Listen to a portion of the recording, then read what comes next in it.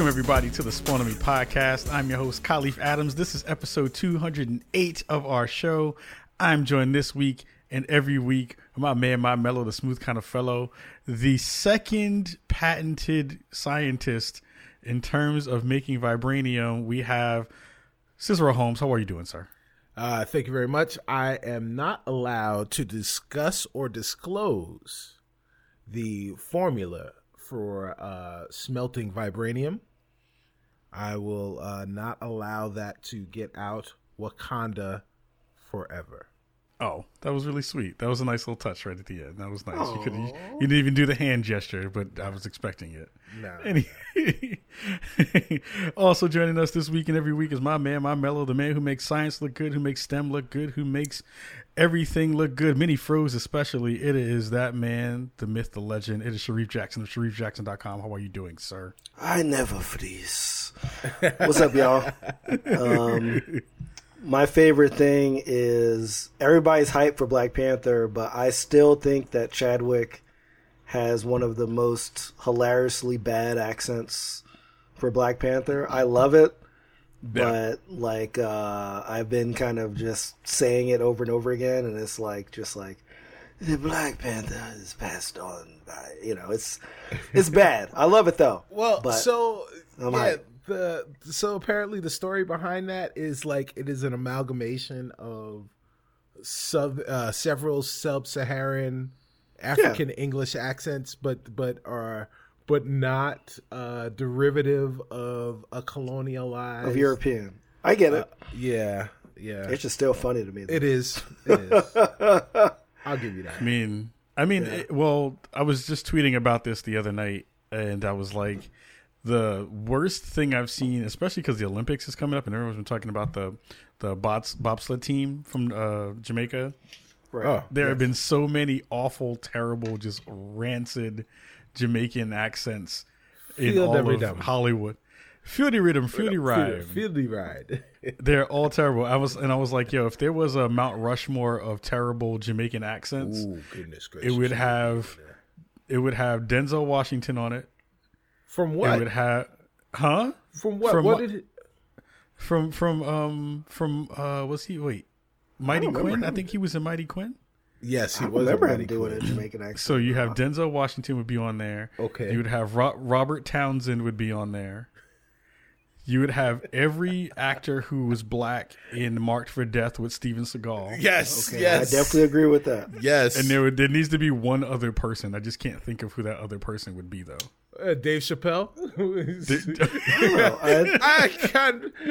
If I'm not Jamaican, why am I wearing this hat? Yeah. I don't know. I think similar to Mark for Death, the actors in Predator 2. Yes. With your boy Danny Glover. Yeah. Taking out the Predator in Los Angeles. Yeah. As well. It's a lot of terrible, awful accents out there. But whoever played the crab in Little Mermaid. Under the Sea? Under the Sea. Under the Sea. Well, think about this though. Somebody brought that up, and they was like, at least they had a Jamaican in Atlantis. Right. And I was like, that's kind of true. Right. I can't front. I'm not mad at that. That's actually kind of decent that's a thing. But it was definitely awful. But thank you everyone for coming and hanging out with us tonight. Thank you for coming and hanging out with us last week as well. We had a whole bunch of fun. Definitely check out that show. People have been sharing that one out because we were talking all that stuff about Dr. Disrespect and the rest of them cats. Because some people have been sharing that out.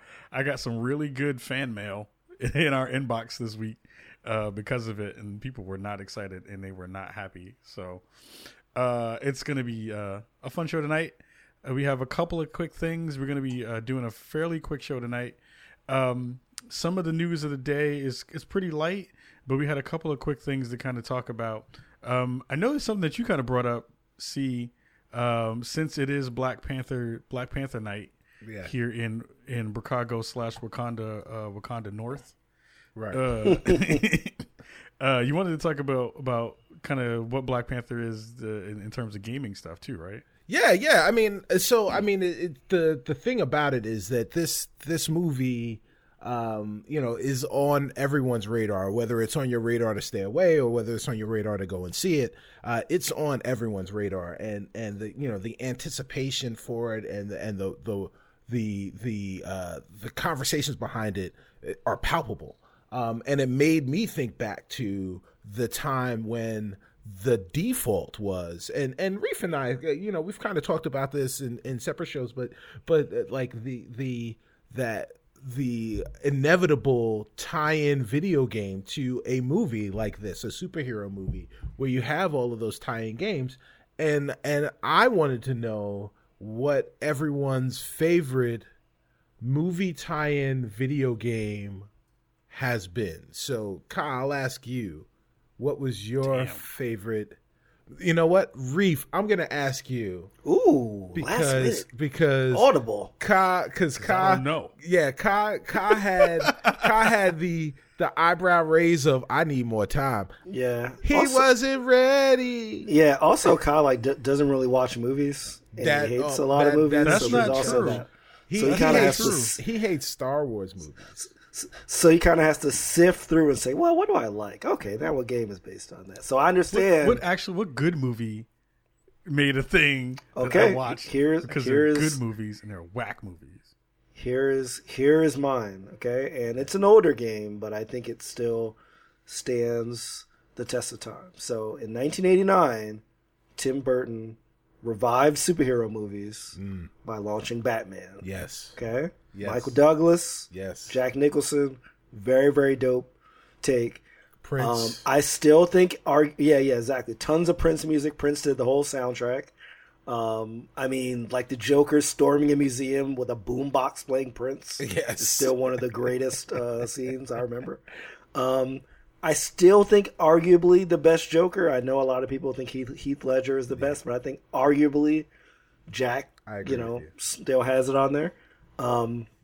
Sunsoft, a company that no longer exists, made a Nintendo movie tie-in to Batman where they actually, followed. It's a movie tie-in. They followed the plot of the movie. Now, obviously, they added a bunch of platforming and that kind of stuff, but the cinematics in the game, and this was way before cinematics were really a big thing in like video games. Really, only Ninja Gaiden was really the only game that I think was really memorable for its cinematics. Right. Batman NES had some pretty impressive cinematics that had all the stuff that, like, you remember, like, Do You Want to Dance with the Devil in the Pale Moonlight and all that stuff. Yeah. Really, really good platforming game. Dope music. And I was obsessed with 1989 Batman. At the same time, I was obsessed with this game. And like this is a time where like Batman was, it was everywhere. It was like Happy Meals and toys and all that stuff. This is before we got two played out with like Batman and Robin and all that stuff. So like it was still fresh. This was probably one of the first like really gritty takes on a comic book in terms of a mainstream like a movie. Right. And I think that the game really justified that as well. That showed that same grittiness can like carry over to like a video game adaptation. So to me, Batman is a great example of this. Word up. Shout out to Batman's purple suit in that in that game. So that was a great game. Hard game. Also. Very hard. Super very hard game. If you guys have an NES lying around, not an NES Classic because it doesn't have that game on there. Yeah, unfortunately. Hit up your favorite emulator retailer and pick up Batman by Sunsoft, 1989. Ka. Yeah. Now that you've had some time to lower your eyebrows, what's your favorite superhero video game movie tie-in? After being called a professional hater by someone in the chat who will not be named, I have come to realize and remember the only one that I can think of off the top of my head was the Warriors, which was a good one. Yeah, it was a good one. I think that one was one that I was like, because I think I played it right after seeing the movie for the first time. Oh wow! And really hadn't seen the movie, but I'd heard the lore about how it was this homage to New York, and it was like old Brooklyn and old Coney Island, and all the stuff that made New York good when you got robbed and you were happy about it. You got mugged. And like, I live in New York and got mugged. Like I'm living the New York experience for real. Yay! Yeah. You went home. You were happy. That was that game. It was a lot of fun because it had so many connections to the movie, and it felt like Rockstar took their time with that game in a way that they didn't really do with some of. Well, that's not true because some of the Grand Theft games had already been out, but they hadn't really gotten to that magnitude yet, where they had gotten that big. So having a game like this where they kind of got the license, was able to do some of the really cool stuff as showing the whole map and kind of being able to play as some of the warriors in that game was a lot of fun. I feel like if I go back to it now though, I wonder how it holds up. I don't know if it will. That's the thing that I've always worried about, especially if it was a PS2 game. Yeah. But I'm trying to figure out if that game is going to be something that people look back on with fondness too, because it's hard. Like those games are rough. So I like Manhunt. Manhunt was a good game, but it wasn't. Yeah, well, yeah. I mean, so the Warriors had the Manhunt engine, right, in it, but it was more combat heavy. Kind of, it was almost kind of like the precursor to what you saw in Batman, in the Batman Arkham games. In terms of the combat, where it was very visceral, hand-to-hand combat, and I think that the game, because it's polygons, won't hold up graphically, but I think the mechanics of that game probably will. If I had to guess, weirdly, I think you're right. I mean, like the polygon games, unfortunately, a lot of those PS1, really N64 era games, they just don't hold up well, which is why I think those are most apt for like remasters and stuff. True. I would that would be dope if they made that a remaster. That would be cool. Yeah. I think they did Bully, but they didn't do anything else really. Right. So that would be cool if they did that one. Yeah. That would be funky. Yeah. Yeah. Okay. Yeah. What was your C? Well, first off, I'll let you get off the hook, even though maybe the Warriors are like superheroes because they made it all the way from the Bronx to Coney Island. I mean, they're definitely superheroes in that movie. Did you see them run their asses from all the way? Yeah. I mean, they did that. They did the damn thing. Superhuman bus passes. Right. That's real. Right. Exactly. They had hypersonic turnstile jumping abilities. I know, right? Oh, shit. So my favorite superhero movie video game tie-in is Spawn. No. That game was good, man. That game was so terrible. bad. Oh, that game was terrible. I defend Spawn. Oh Spawn man. Oh.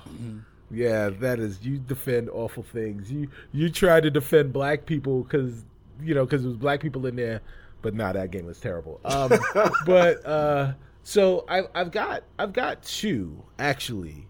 So the first is a pretty easy one. Spider-Man 2, based on the Sam Raimi second Spider-Man movie, with Dr. Octopus and. Yeah. That game was amazing because you had this open world New York. You had the voices directly from the movie, so all of that stuff tied in. It was a really, really great game. Some of the they cheated a little bit with the open worldness because you had to go and rescue a balloon, and you had to do that 75 times, and right. there was a lot of repetition in it, and then you swung around New York City, around Manhattan, trying to collect comic book covers and stuff like that. That was really cool. But the game itself, I thought, was really dope. It was innovative for the time. But the other one, this one gets overlooked a lot, and that is X-Men Origins Wolverine, or was it I didn't know there was a game based on Rhea, was that a movie game? Yeah. I remember the movie. But... So the Wolverine X-Men game that came out right after X-Men Origins Wolverine was like a 1.5 version of, so it like took pieces from the movie and expanded the story a little bit, and the game itself was much better than the movie it was made to represent, and it didn't get a lot of acclaim, and people didn't wind up not playing it because the movie was so bad. And then the assumption was that if the movie was this bad, that the game is going to be worse, because generally that's how it works. But that game was really good. That's interesting. Yeah, I forgot all about that game. That was wasn't that that was one of the first ones where they were like, Wolverine can finally be Wolverine and like cut people's heads off and all this other cool shit. Wasn't that game? Yeah. It's adamantium bullets, and then you had Ryan Reynolds playing Deadpool for the first time. Right, and he didn't get to speak, and he became like Weapon X. 11 he was something. Weapon X Deadpool. Right. And he teleported and shot Cyclops laser and all that stuff. It was wild. That movie was horrible, but the game was much, much better, and it was pretty violent, as someone in the chat already said. It was like I think the movie was a PG, but the game was rated M. It was damn good. It was Marvel, right? It was much better than you would expect. Rated M for Marvel. I like that. Did you say your second one? Oh, that was the second one. The first one was the first one was Spider-Man 2. The second one was Wolverine. Interestingly enough, none of us said the Friday the 13th game. True. Well, I mean, we're thinking, is that a superhero game though? It's like that's like a series tie-in, but I mean, yes, like I wouldn't begrudge anybody if they said that. Yeah, that game is a love letter to the '80s and a love letter to that. Absolutely. Series. Definitely. Because like if we're going outside the superhero genre, I would also suggest Enter the Matrix, which I really enjoyed. Oh man, that game was broken. It was a little. I loved it. That game was broken. It was really dope. Because like it was kind of a side story that had like different characters that like interwoved with the main story, and like the actors from the movie actually filmed scenes. It had digital Jada Pinkett. It was actually pretty dope. I never played that Matrix Online thing. I never really checked for that. I didn't play that. But I think that was the first game that had digital Bantu knots in it. Right, because it had Jada's hair in it. That's actually kind of crazy. Yeah, I mean, if you go outside the genre, really, honestly, peep the echo on this, y'all. Nothing can top the Genesis versions of The Lion King and Aladdin.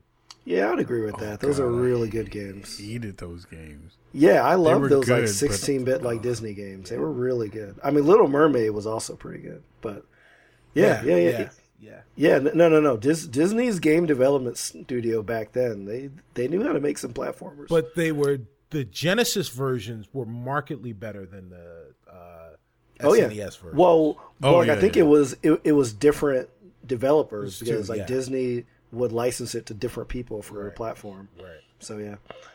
All right. So thanks for that topic. See, pretty dope.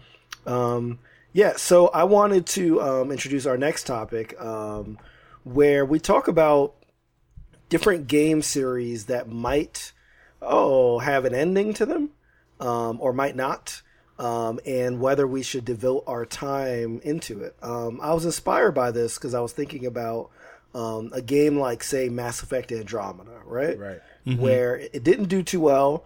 The game intentionally has some unsolved plot lines that were intended to be fleshed out on some DLC and in future games, but unfortunately EA said, no DLC, and we got to take some time to think about what the hell we're doing with this franchise, so I was like, would I still recommend a game even though I know that there might be some unfleshed out, unsolved things? I got this from a story on Waypoint that like talks more about like TV seasons that like get like canceled, and like should you still invest in like a series that like ended early? Right. Which I say yes if it's awesome. Right.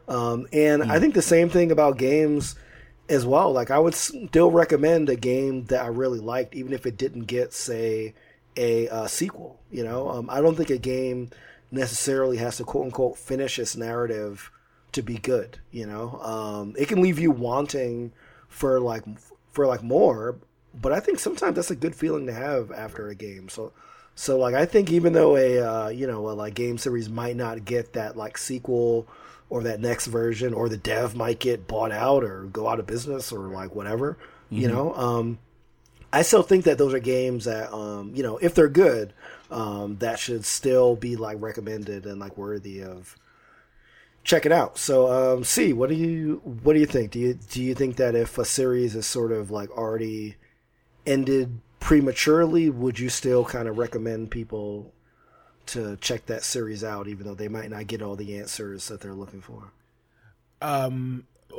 Short answer is absolutely. The long answer, or the quotable stubby standness of it, would be Lord.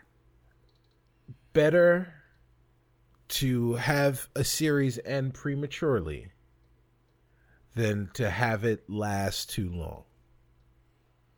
So, Sure. And I mean, that's really what it boils down to. I think about games like that won't get a sequel that I thought were great.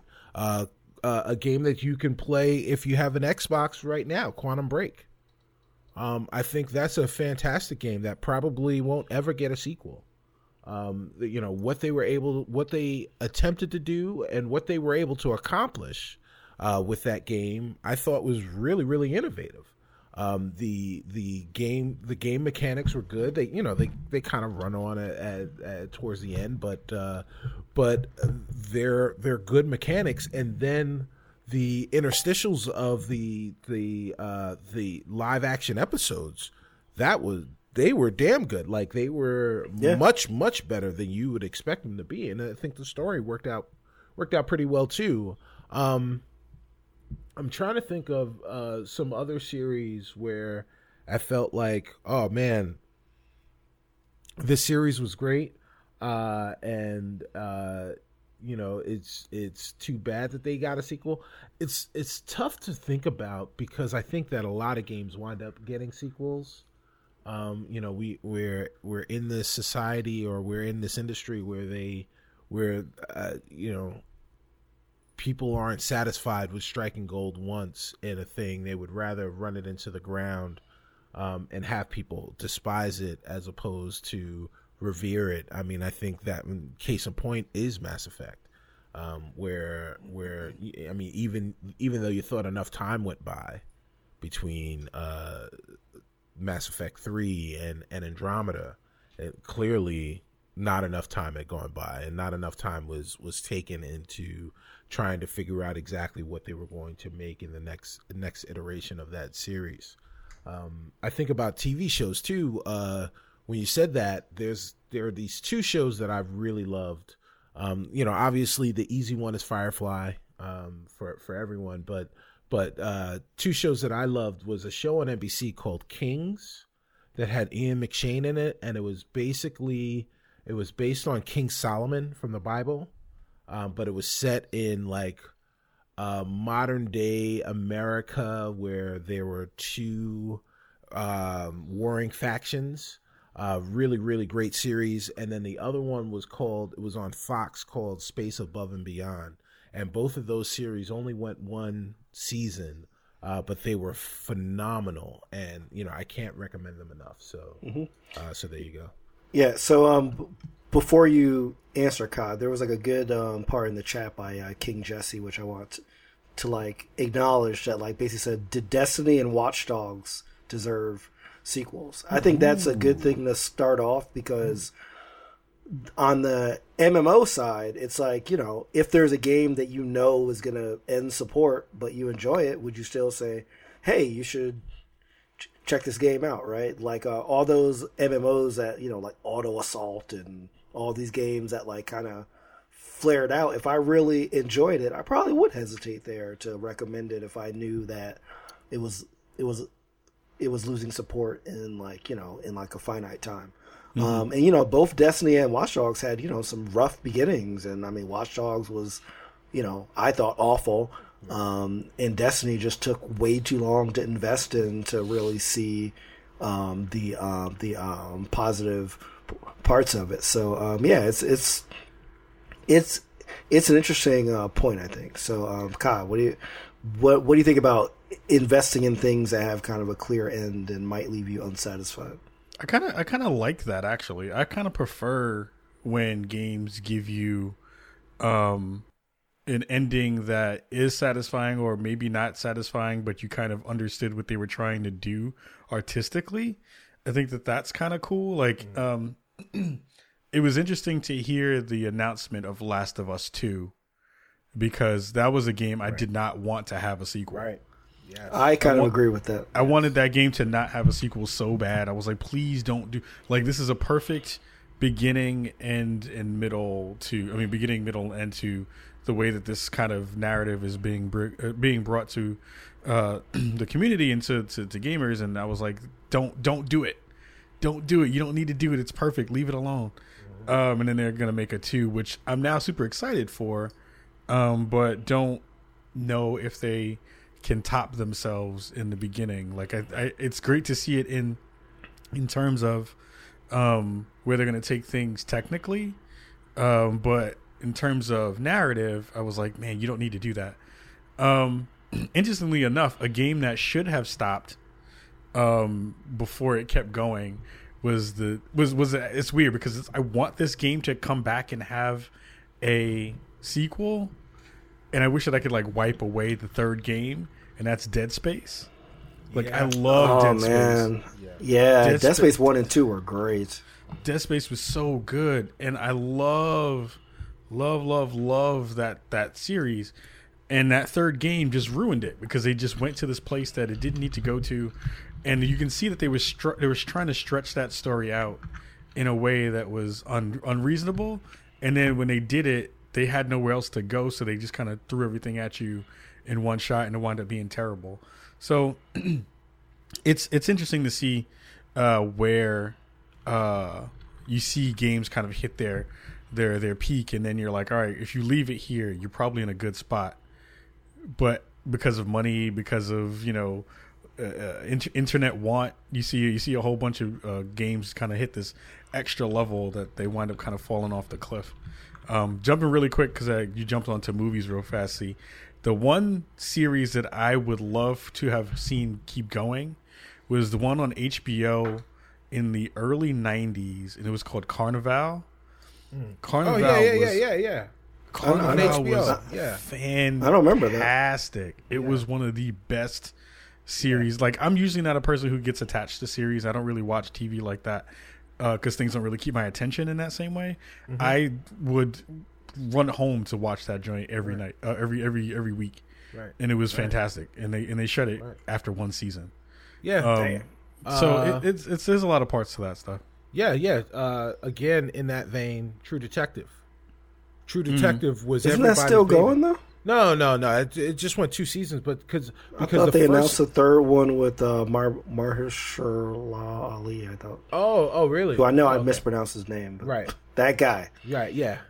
Like the Madden guy. Yeah. That's his name now. The Madden guy. I didn't realize that they were doing a third season, but I think they are.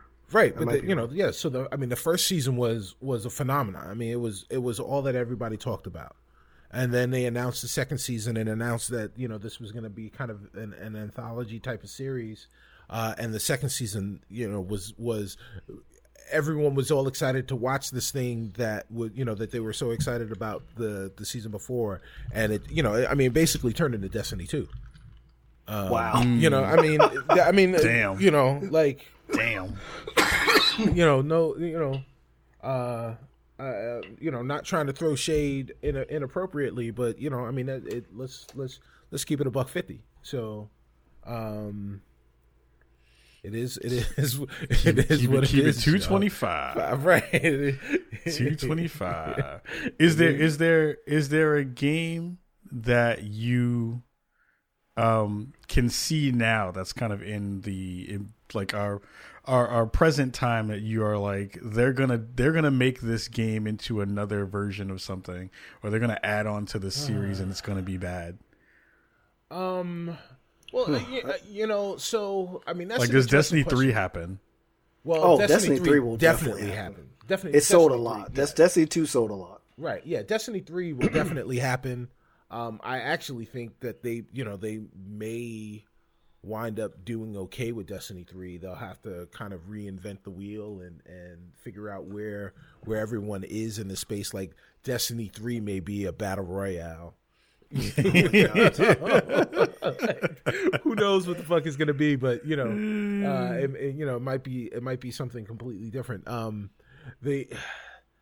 It's tough to kind of gauge, because if there is something that you like, you want to see something. You want to see, maybe you possibly want to see something more from that, or maybe you just want to see more from the studio. But right, you don't wish them ill. Like, I don't wish anybody goes out and makes, and lays an egg. So, I think about games like Inside, where I would never want to see an Inside 2.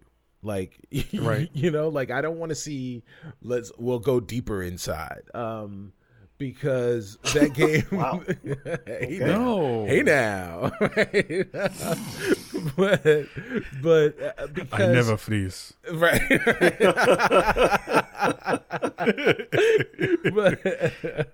but the thing is, the thing is that game was perfect the way it was because of the conversations around the ending. Like, you got 5 hours in that game. You can go back and replay it, but it was a self-contained story that allowed you and people in your circle to really kind of discuss the message that game was bringing.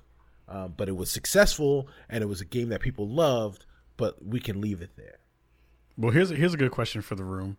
What is the series that you want to die? What's the one that you want to see go away? You know what? This might seem a little controversial since I really liked the last game, but kind of done with Assassin's Creed, man. Yes, I was gonna say the same thing. I mean, I love Origins, but I think that was a nice cap on how many games are there? Mainline, like 9 or 10. There's like 9 or 10 Assassin's Creed games. Like, I feel like what more? Like, they already went all the way back. I know that they could do something maybe 2-3 years in the future or 4 years in the future, but they could go out on a high note and they could just say, this is it. Let's revisit this in years down the line if there's something there. I think Assassin's Creed, I would be very comfortable if this was like the last one for many years. The one for me in a very similar vein is Call of Duty. Yeah. I haven't played a Call of Duty in years. I know that there are still people that are playing them. And we know that what Activision does is they will beat that horse until it is dead, and then they'll beat it some more just to make sure it doesn't become a zombie. And that is, they will squeeze every last ounce of blood from that stone. But what more can they do with that series? Honestly, what more can they do? They started in World War II. They went to the future. They went to World War. No, they didn't go to World War One. Battlefield went to World War One. Yeah, they World War II. Yeah, they went. They came back to World War II. They came back to World War II. There's there's nothing more that they could do. They went to Vietnam. I kind of disagree. I think they can do a lot with Call of Duty. I think they still have not tried to. They've tried, but like badly. Really explore what it means to be a soldier, not just like a superhero killing everybody. Like, I think that they could try to go maybe along the lines of, say, like Spec Ops: The Line or a game like that, where you're really diving into the psychology. I really like that about the Black Ops kind of series. I feel like they did a bit there. That was really good. I think that I like. I would trust me. I wouldn't care if like Call of Duty left at this point, but if it stays, I think there's more to mine in terms of being like a soldier in like an imperialist country army. Like I think if they wanted to, they could do it. But you know, Activision's like, let's just churn this joint out. We got three developers working on it. Let's just churn this joint out. Right, and that's I mean, you know, that's why I know it's not going anywhere. Because they've got 3 developers still working on it. But yeah, man, let's. Oh, come on, be done with it. Is there anybody in the chat that's still playing Call of Duty? I was playing Call of Duty the other day, actually. Were you? I was playing. It's not good. It's not a good experience. It's not a fun experience. I play Call of Duty to see how old I am. Like Call of Duty is an age check for me. It's like when you go to age verification page, like Call of Duty is that for me at this point, where I'm just like, all right, how bad are my hand and eye coordination? How bad has it gotten? How sucky am I in comparison to all the other people who are younger than I am? So it's that at this point where I'm literally trying to do the Kareem Abdul-Jabbar move, where it's like, I'm going to be smarter and not work harder. Right. And see if I can use whatever skills I've gotten to turn the tide for myself so I can feel like I'm not that old when I play. So Call of Duty is not a fun experience anymore. I play it literally just to be like, well, all right, am I still good at first-person shooters? Am I competent at this genre? And that's what it is. Yeah, I still haven't played the World War II one, even though I own it. I haven't played it. The story was good. The story was good, but it has all the same problems that all the multiplayer Call of Duties have. Bad spawning, small maps. Like I play more zombies on Call of Duty than I do the actual like multiplayer at this point. Yeah, and that's fine because that's why they have it there, because they know that there's a lot of people that prefer that to the standard experience. Yeah. A series that I would like to see go away is any Star Wars game. They need to stop making Star Wars games. Here we go. They need to stop making Star Wars games. Hater, that Star Wars game was bad. I'm just saying it. I'm going to say it when nobody else wants to say it. I want Amy Hennig, and I want my Star Wars Mass Effect type game. That's what I want. Nope. I don't want a first-person shooter. I want my Star Wars Mass Effect game. Nah. Yeah. I mean, I do want that too. I do want something narrative driven. That allows me to kind of, you know, some kind of hybrid between KOTOR, Knights of the Old Republic, and what we got now in Battlefront. Star Wars is terrible. Stop standing for Star Wars. It's bad. Yeah, nah. It's the Star Wars is the Cardi B.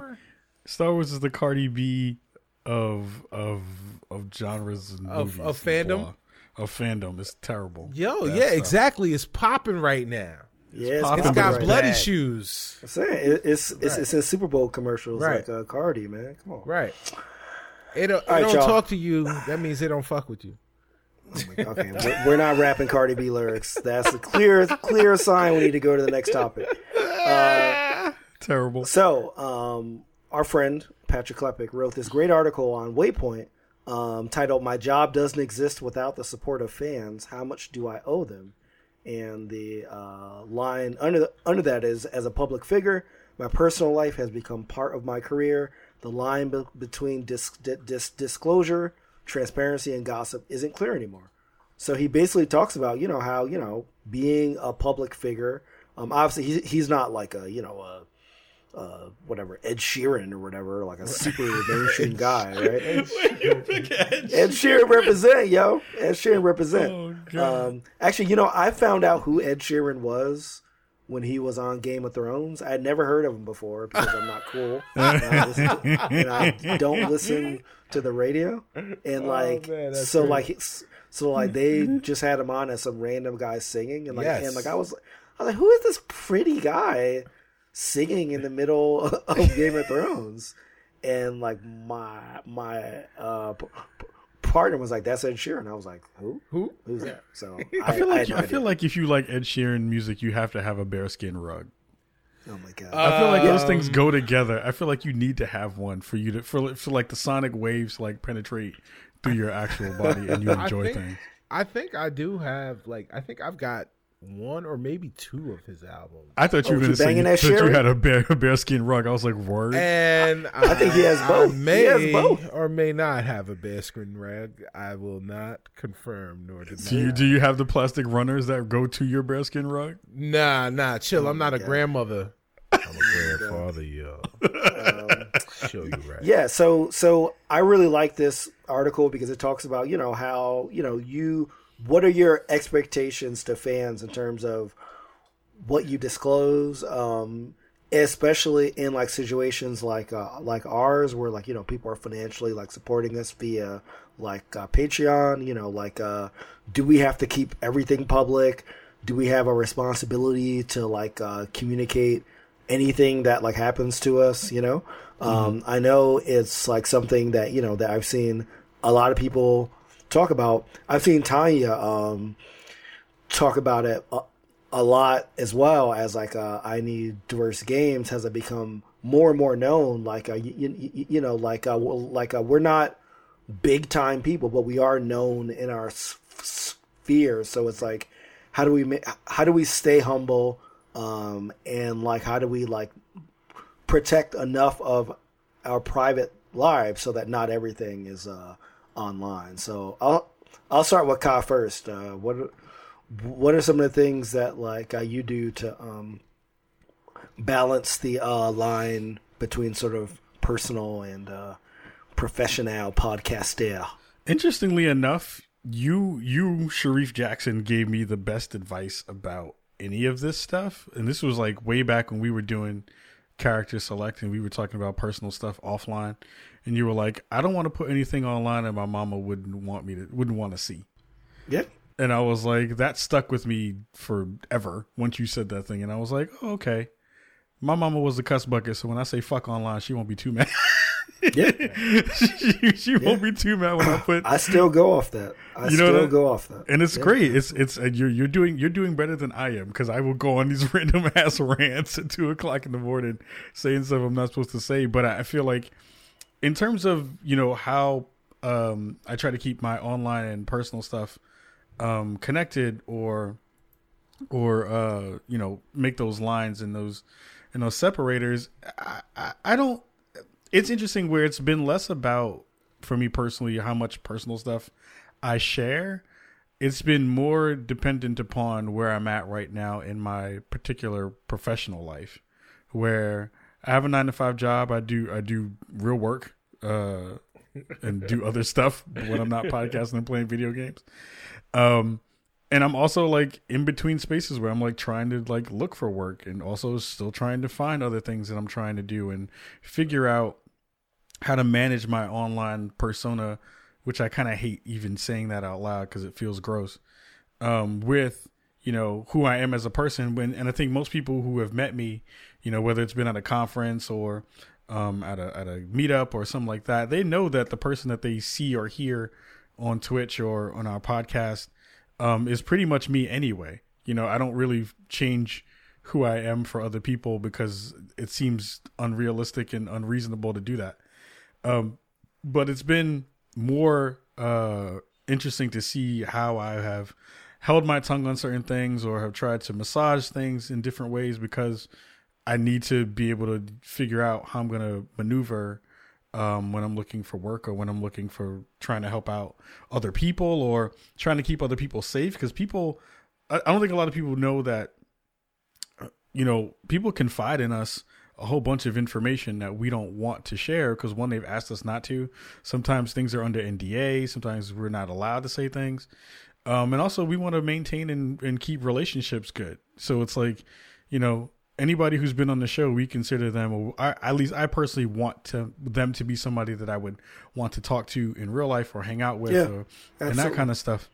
So it's been interesting to kind of straddle those lines when people are like, why did that thing happen and you ain't cussed them out? I'm like, because that person is someone that I may have a relationship with, or someone that, a friendship that I want to maintain. And sometimes my voice isn't needed in the space. So it's trying to balance all those things out has been interesting as the years have gone on, and how many, and even more so the more popular the show has gotten over the past couple of years. So it's a lot of balancing out. It's an interesting balancing act that continues to change. So it's fun to kind of look at it from the outside in and like, okay, what does that look like? Yeah, that's a good point about feeling like you don't have to comment on everything, because I know that Tanya has mentioned this a lot, and I totally agree with her that sometimes people tag you in like, yo, like, did you see this? Like, what's your opinion on this? And like sometimes it's just like, yo, like, I don't gotta have an opinion on everything. Like, you know what I'm saying? Like sometimes I get tired of just, feeling like I have to comment on every time somebody attacks like diversity and STEM. It gets kind of crazy. So, C, what are your thoughts on like balancing like the personal and the professional? So the thing is that I probably, it's almost similar to Ka, that I probably am most real to Bricago, or I'm at least more real to Bricago than I am to the people in my everyday profession. And the thing is that when it comes to sharing things with people, I don't share what I don't want to share. So that, the stuff that I share with you is the stuff that I want to share with you. And it's stuff that I feel like I want to share with my friends. So, because that's what we are. And I don't mind doing it. There's nothing that I've ever said on the air that I feel like was afterwards I regret it. And I think the most personal thing I think I shared, or at least to my memory, was talking about I'll never forget this, was we interviewed Lee Alexander on like on a Monday afternoon, and the day before my stepfather had died, and doing that was what I needed, being able to kind of switch off and speak to someone that I really admired, and be with my brothers was exactly what I needed at that moment. And, and then of course, I was able to share that with you guys the week after, but that's what it's what I wanted to share. It wasn't, it wasn't anything that I was forced to. So, well, I don't think it's about being forced. I think it's just realizing that there is a pressure. Like, obviously it depends on how you respond to that pressure, but the pressure, I think, is still there. So like if someone asks me about my opinion, there are plenty of things that I have opinions about that I don't share, So, and I'm just not going to share them. And if you ask me, I'll tell you I'm not going to share them. Like, that's okay. And if you don't like me because I didn't say something to either support or negate your personal feelings on that, then, fine. I've got plenty of people in my life, believe it or not, guys. I know this is crazy, but there are plenty of people in my life that do not like me. But I'm able to go to sleep at night and wake up and look at myself in the mirror and say, you are a beautiful bastard, and I love you. I honestly think you do that. I know you do. Right. I know you do. Like, I feel like you have a mirror on the ceiling just so you can open your eyes and say that. Hey, now. Like above your bed. And you just like, I'm beautiful. What about you, Ree? Yeah, so for me, it's been interesting because, as you guys know, I've been going by my full name as my online persona since about 2011 when I rebranded myself, and so I knew at that time I made a choice. I said, online is becoming a thing, and I want to connect my brand in terms of science advocacy to my professional work. So I knew at that time, anytime somebody Googled me that my online stuff would come up, So at that point, at first, I was kind of like, okay, I'm only going to say professional things, right? Like my Twitter feed when I first started under like the new name was so boring because it was nothing but links to like, you know, science articles and, you know, NASA retweets and that kind of stuff, which is cool, but it wasn't me. Like, you know what I mean? Right. Yeah. And about after a year of that, I made the decision like, look, I'm going to represent me. Like that doesn't mean I'm going to be crazy, like wilding out, because I still think that that's something you should share in private with your friends. But I was like, look, you know, I can represent myself as science advocacy, sports, video games, politics, history, all that stuff, and still be a nuanced person that occasionally curses, that does all this. I don't need to create this like fake, perfect, clean version of myself to be a professional online, you know? And I've had people at work that have Googled me, and I'm sure they've seen all the stuff, and I've never had anybody say like, yo, like, I think you being kind of out of pocket online because you said shit in a tweet. Right. You know? Yeah. So So I think that I kind of, you know, well, I don't want to say I predicted it, but I predicted it. That like online things are not going to hold that much weight. Like you don't have to be perfect online, is like what I'm saying. And I think a lot of people think that you do, but you just have to be balanced. And if that means that you occasionally mad and you curse and you go on a rant, as long as you're willing to stand by that and you think about it before you send it, then that's fine. I've had plenty of stuff that I've begun to share and I've deleted it, you know, because I was like, yo, that's a little too crazy, you know? Like, you know, like there was just, you know, school shooting where 17 kids were murdered, you know, and I was about to go wild on Twitter on it, but like I slowed down, I composed, and I made some like tweets that were still, you know, I thought aggressively for gun control, but not necessarily demonizing people on the other side, which is what I felt, you know? So I kind of like, you know, I think I've gotten into the practice of offering critique without, you know, sounding like completely one-sided. And I think that that's where a lot of my balance is just making sure that for the part that I choose to share, that I'm 100% real about it. But that I am, you know, very nuanced in my speak, and that for the 20% that I don't share online, I'm just never going to share it online. Like, you're just not going to hear about it, you know? Like, that's only reserved for my personal circle, so. Yeah. Kind of how I deal with it. It's interesting, too, because it's like, you know, you brought this up before we kind of dug into the whole conversation about people kind of wanting to not monopolize your time, but feeling that they have access to you in different ways that are kind of unfounded and maybe a little bit unreasonable. But you know, I've tried to do some of that work and buffer some of that stuff so that people don't feel like they can just ask you to do things or have these expectations for you to do this stuff. Right. And I feel like we as a show have been able to kind of push against some of that stuff as well. Like we've been able to kind of make sure that people understand, like, yo, we are doing this work because we love doing this work. We don't have expectations, even within our own circle of us as castmates, as hosts of the show and as friends, to like have expectations of each other that are out of bounds for what we would expect from each other to be. Right. I think we kind of know who each other are and kind of act accordingly because of that stuff.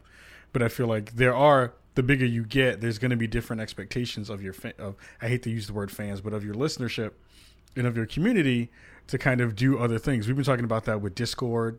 We've been talking about that with other platforms in ways that we want to be able to talk to all of you at home. And that part has been a little bit scary. We've been trying to figure out what the best ways to do that is, because we don't want to jump on something and not tend to it in a way where we're like, hey, everybody come over here. And then folks aren't there to be there with you and greet you and treat you like the person that you are. So it's a really interesting and weird balance. Like, even 10 years ago, it wasn't like this. Because now people are like, yo, where's Tanya at? And I'm like, Tanya's home. Tanya's home. Like, Tanya's doing, where Reef at? Reef is doing, so he's gone. He's doing stuff.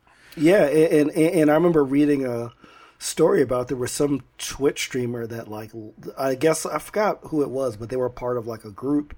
And every time they streamed on their own, the whole chat was like, where's the rest of the group? Where's the rest of the group? Right. And the person like lashed out because like they were like, yo, I'm my own person. Like I should be able to do this on my own stream. So the stuff can get to you. Like, it can definitely get to you. Yeah. I mean, all that said, slide up in my DMs if you want some information. I'll tell you all the stuff behind the scenes. I'll tell you all the times that we cuss each other out and fight and claw at each other and then turn into cat people. Oh, okay. Meow. Cat people. Cat people. But word. Yeah, it's not that deep. Like I think the more that people get to know us, and it's the reason actually why I want us to be able to do certain things in 2018 and beyond. Like I want there to be more interaction between us and the fans. It's the reason why I'm always like, send us mail, email us, tell us things that you want to hear, or tell us things that you're thinking about. But it also means that when we do have the inevitable meetup, or we have the inevitable PAX panel, or the inevitable, GDC thing that we'll do, or even E3 this year. It's something where we want to make sure that you feel comfortable with us, but also know that each one of us has very separate boundaries. I'm a hugger. Somebody in the crew might not be a hugger. Right. I'm super honest and like really forthright about like most things. I'm pretty much an open book, but Reef is a little bit closer to the vest. And like these are things that you'd learn by knowing and watching the show or listening to the show. But also you got to give people the ability to share that stuff with you in a way that you want them to, or that they feel comfortable with. So, word. So Tanya just said, if you try to hug her without asking, you'll catch hands. I remember the first time I tried to hug Tanya, and she like roundhouse kicked me. She sabat kicked me in my throat. and Tiger you deserved punch. it. I've never been the same. I've never been the same. This whole part of my jaw was broken. It was messed up. For the people at home, I just touched my jaw. Anyway, we're almost about to get up out of here. I really like these kinds of behind the scenes kind of heart to heart conversations. I want to have more of these, and you probably can hear more of this stuff if you are a subscriber to our Patreon. So, Reef, if you would share some of the social media business before we get up out of here, let people know where they can hear more of this heart to heart from the chest, from the clavicle, and from the cheekbone that Tanya broke information. Sure. So spawnon.me is our website. You can go there for the full show archive, for pictures and bios of our pretty faces. And for other information, big, beautiful pictures there as well, and the show mission and all that stuff. If you want to chat with us on the social medias, on both Twitter and Facebook, we are under Spawn on Me. So like we're fairly active there as well. And if you want to send us a email, if your stuff can't quite fit in a social media post, make sure to send that to spawnonmepodcast@gmail.com. And if you want to go above and beyond and support us with your dollars, then you can go to patreon.com/spawnonme. We have several levels of support. We have premium podcasts, Spawn on Me After Dark and the Chicago Beltway, our political show. And we have other incentives like t-shirts and things of that nature. And if you're listening to the audio show, which is released every Tuesday on iTunes and Google Play and like all that stuff, make sure that you check out our video show. We stream these shows live on Thursdays at 7:30 Pacific, 10:30 Eastern. So you can see us as we talk about this stuff and participate in the chat. So check us out. Word. And before we get up out of here for number 208, just want to say again, thank you for joining us this week and every week. We really do appreciate everyone coming through and hanging out with us, especially on Black Panther weekend, because you could be everywhere else, but you came and hung out with us tonight. So again, we want to thank you all for that. So before we say that, what do we usually say? See? Well, before we say that, I want to wish a very happy birthday to our boy, our brother, Tony Polanco. Happy birthday to you, Tony. Word. And before we say the other thing that we say, we'll say Wakanda forever. And then we say, I hate y'all. Peace. You sons of bitches. Oh, peace.